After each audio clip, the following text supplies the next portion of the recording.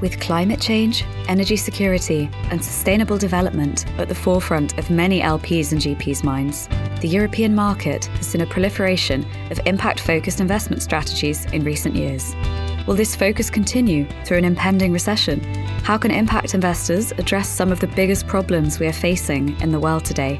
And what role is regulation playing in this segment of the market? We'll be discussing all this and more on today's episode of the Unquote Private Equity Podcast.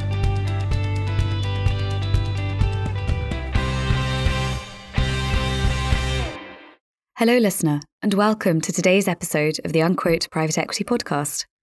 My name is Harriet Matthews. I'm Head of Funds Coverage at Unquote and Mergermarket, and I'll be your host for today.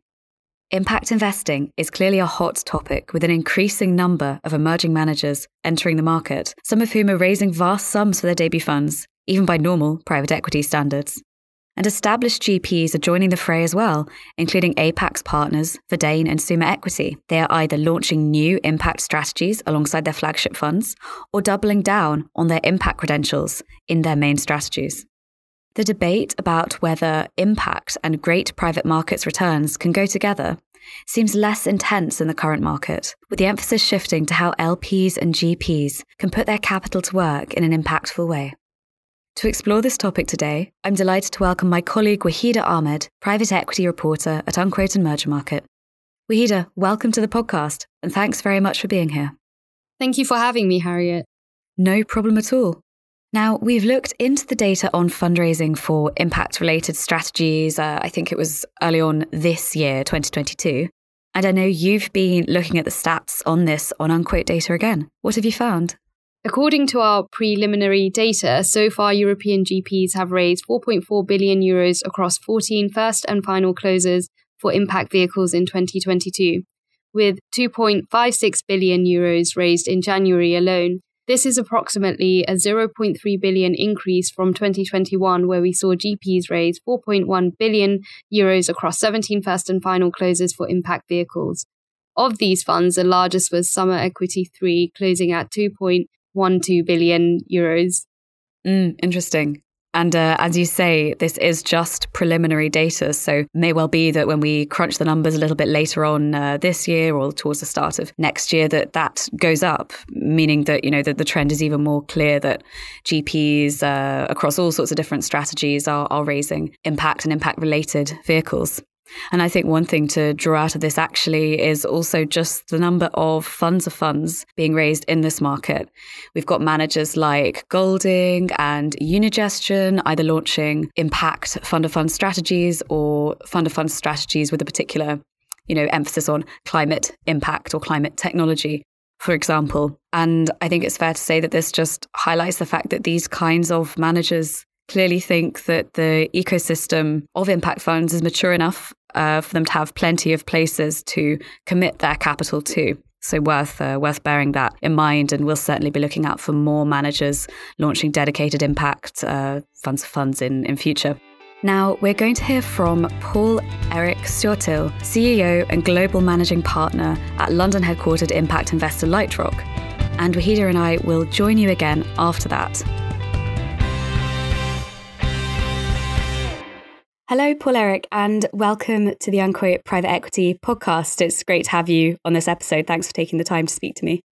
Thank you, and nice of you to take time to speak to me as well. Great, no problem. So we're speaking actually not too long after Lightrock has closed a fresh 860 million euro climate impact fund. No mean feat, I think, in the current fundraising environment. So I wanted to ask Paul-Erik a bit about what the LP appetite was like for the fund and for your strategy. And would you say you've seen interest in impact investing increase or change over the past few years? So I think to your last part of the question, we've clearly seen appetite and interest from LPs increase. Not only so much, or not even so much necessarily to overall impact, but particularly to certain themes. Climate is a good example. Health is another good example. And even in today's quite challenging fundraising environment, I think that appetite has held up pretty well, at least. So that's number one. The second part of, also to your question would be when you asked a little bit sort of the experience. I have to also admit that this was an experience of two episodes, so to say. So we kicked this off in January of 2022, and up until the war, it's actually going very smooth also from a timing point of view.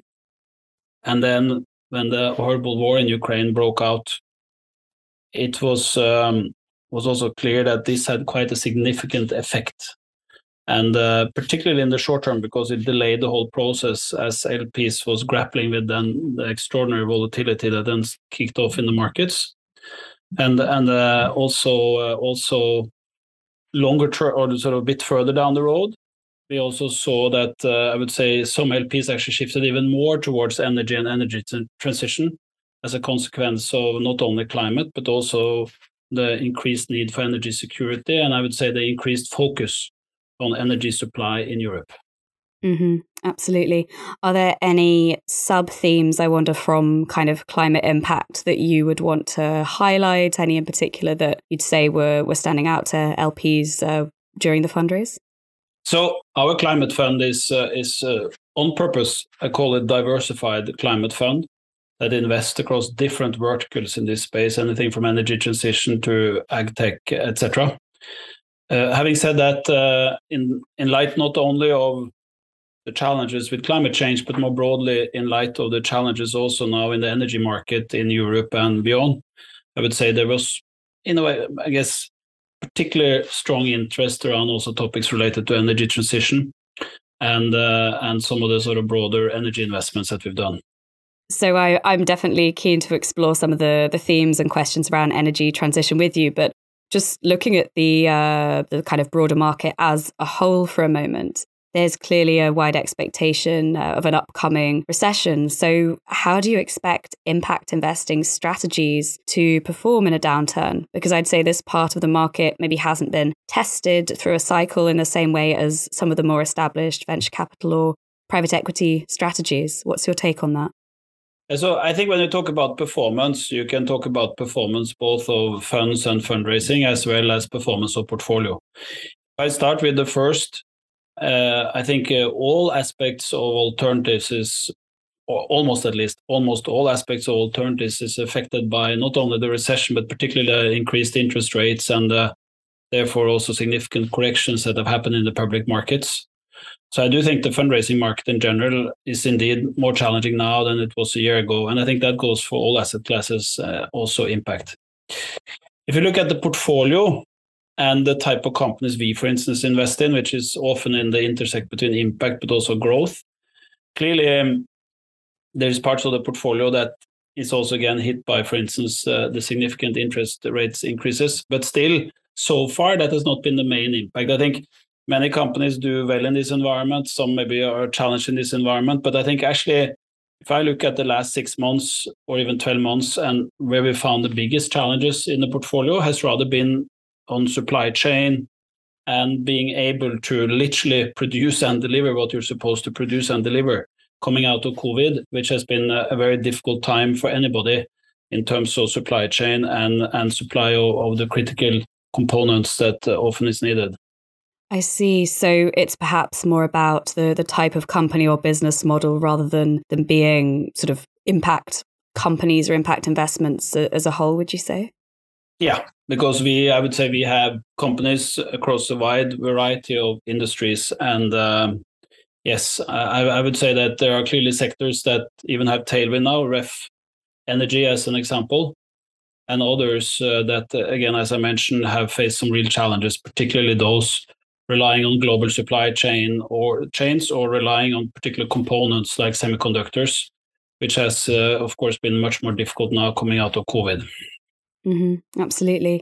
And you've touched on the energy transition and energy sector as a whole a couple of times. So I'm definitely keen to kind of ask you about that. What role would you say impact investing can play in Europe's energy transition and obviously its current energy security issues? And how is the current environment affecting Lightrock's approach to investments in the energy sector and in climate impact as a whole?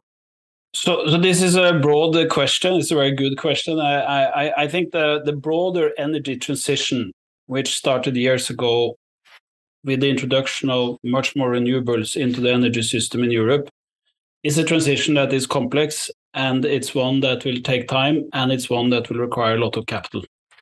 And I think it's not just impact investing. I think in general, the investors play an extraordinarily important role in making sure that the capital allocation as we do that transition is optimal.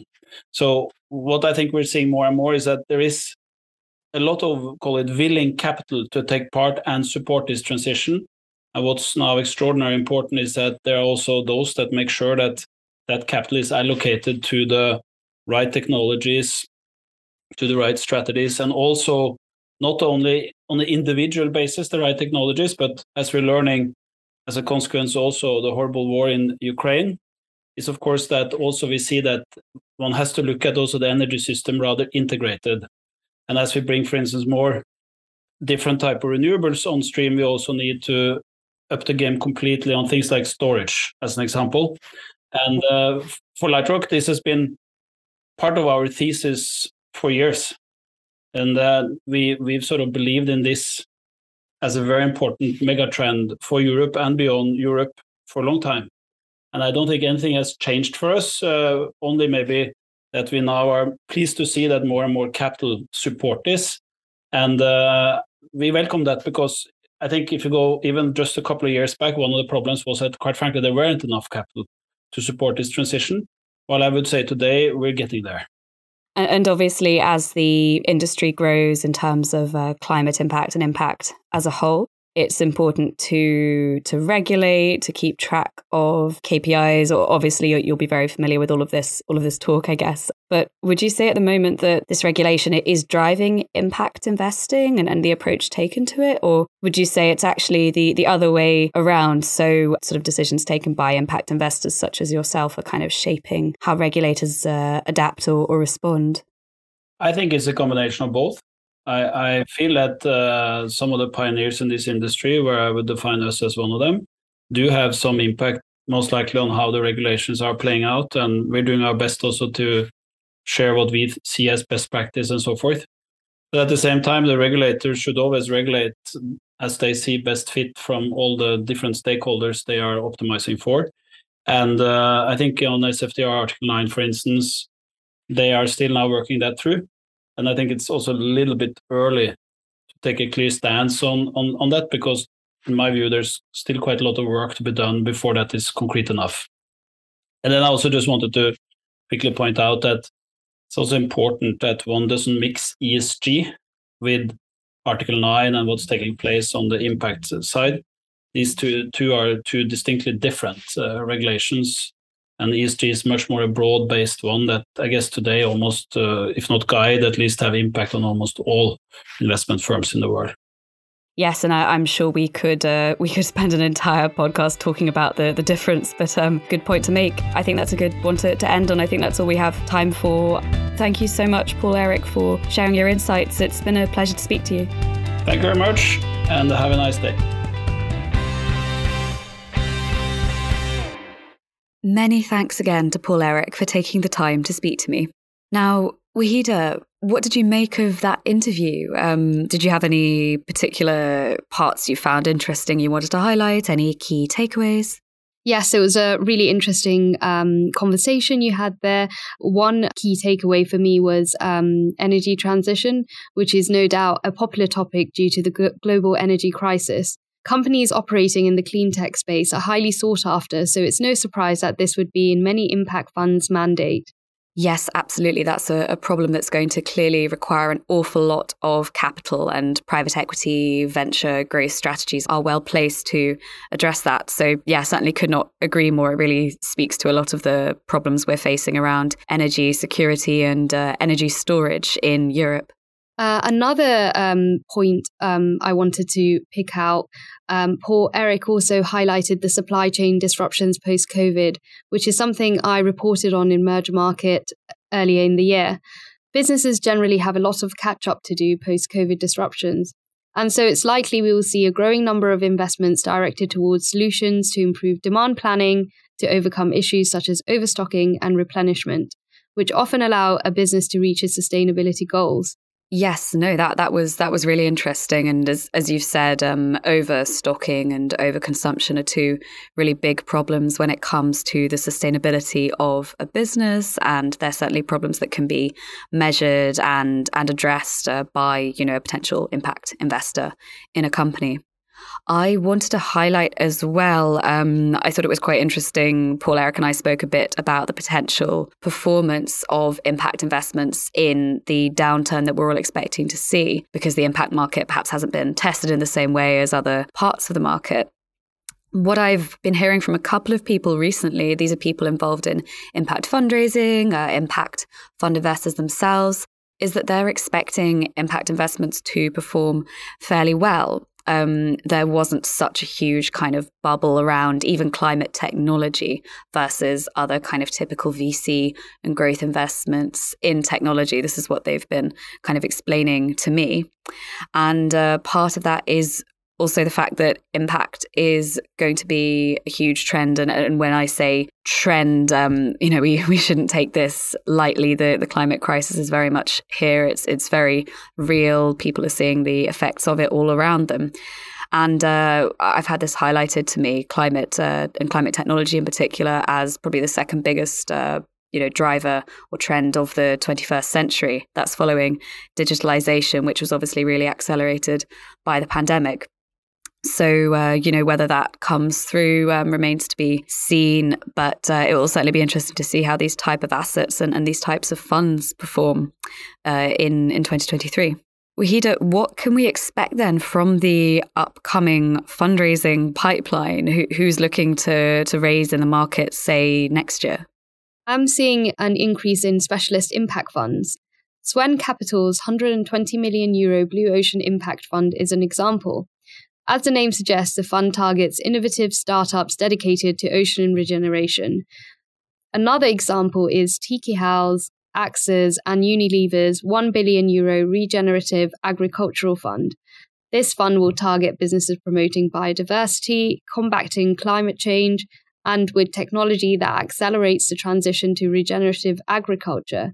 Yeah, those are two great examples to mention, I think. And that specialization, I think, is down to a couple of things. For one, it just shows the maturity of the market. When a particular asset class or strategy matures, we do tend to see funds becoming more specialized. Other than that, I suppose it also just shows how busy the fundraising market is. This is well known to everyone in all sorts of different sectors, but particularly impact funds. They are really having to vie for attention actually from LPs who are becoming more spoilt for choice than they might have been, just even a few years ago. And it is interesting to see how differentiated these strategies are, because I think the vast majority of them will be marketed as Article 9 funds under the EU's SFDR, on the regulatory side. So that's defined as a fund that has sustainable investment as its objective or a reduction in carbon emissions as its objective.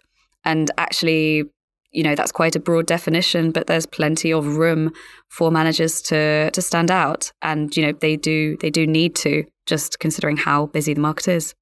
And maybe, Wahida, you can give us an idea of how that specialization is playing out in the deal flow that's coming from these funds. What kind of assets are they dealing with and picking and buying or selling? We've had GPs picking up on sustainable themes in new deal flow, like electric vehicles and the reduction of waste from electrical devices in mobile phones, both of which are themes that Verdane has addressed in its impact fund. We've also seen a few recent exits in this space, like Palatine's exit of its first impact investment Trade Skills for You earlier this month from its private equity impact investing fund 2. The company provides electrical training to those wanting to change careers, as well as experienced electricians who require specific qualifications, thereby making such training accessible and increasing employability. What's interesting is that Palatine emphasized that after their exit, they want any buyer to keep in place the impact value creation steps they had taken. Yep, it sounds like Trade Skills for you very much focuses on the kind of human side of impact and sustainability. So improving access and opportunities to employment, that kind of thing, just shows how varied the themes that impact investors can focus on and measure can be.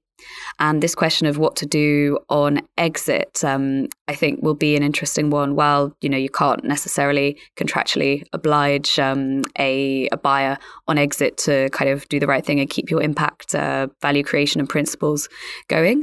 It's, as you say, it was important to Palatine, and let's see how some of these impact investors deal with that as and when they are exiting their assets in the coming months and years as well. We've seen companies like Sunfire attract significant amounts of capital, which is an indication of investor appetite. Sunfire is a German startup that develops efficient energy conversion technologies, and Lightrock is a backer. So this is very indicative of its strategy.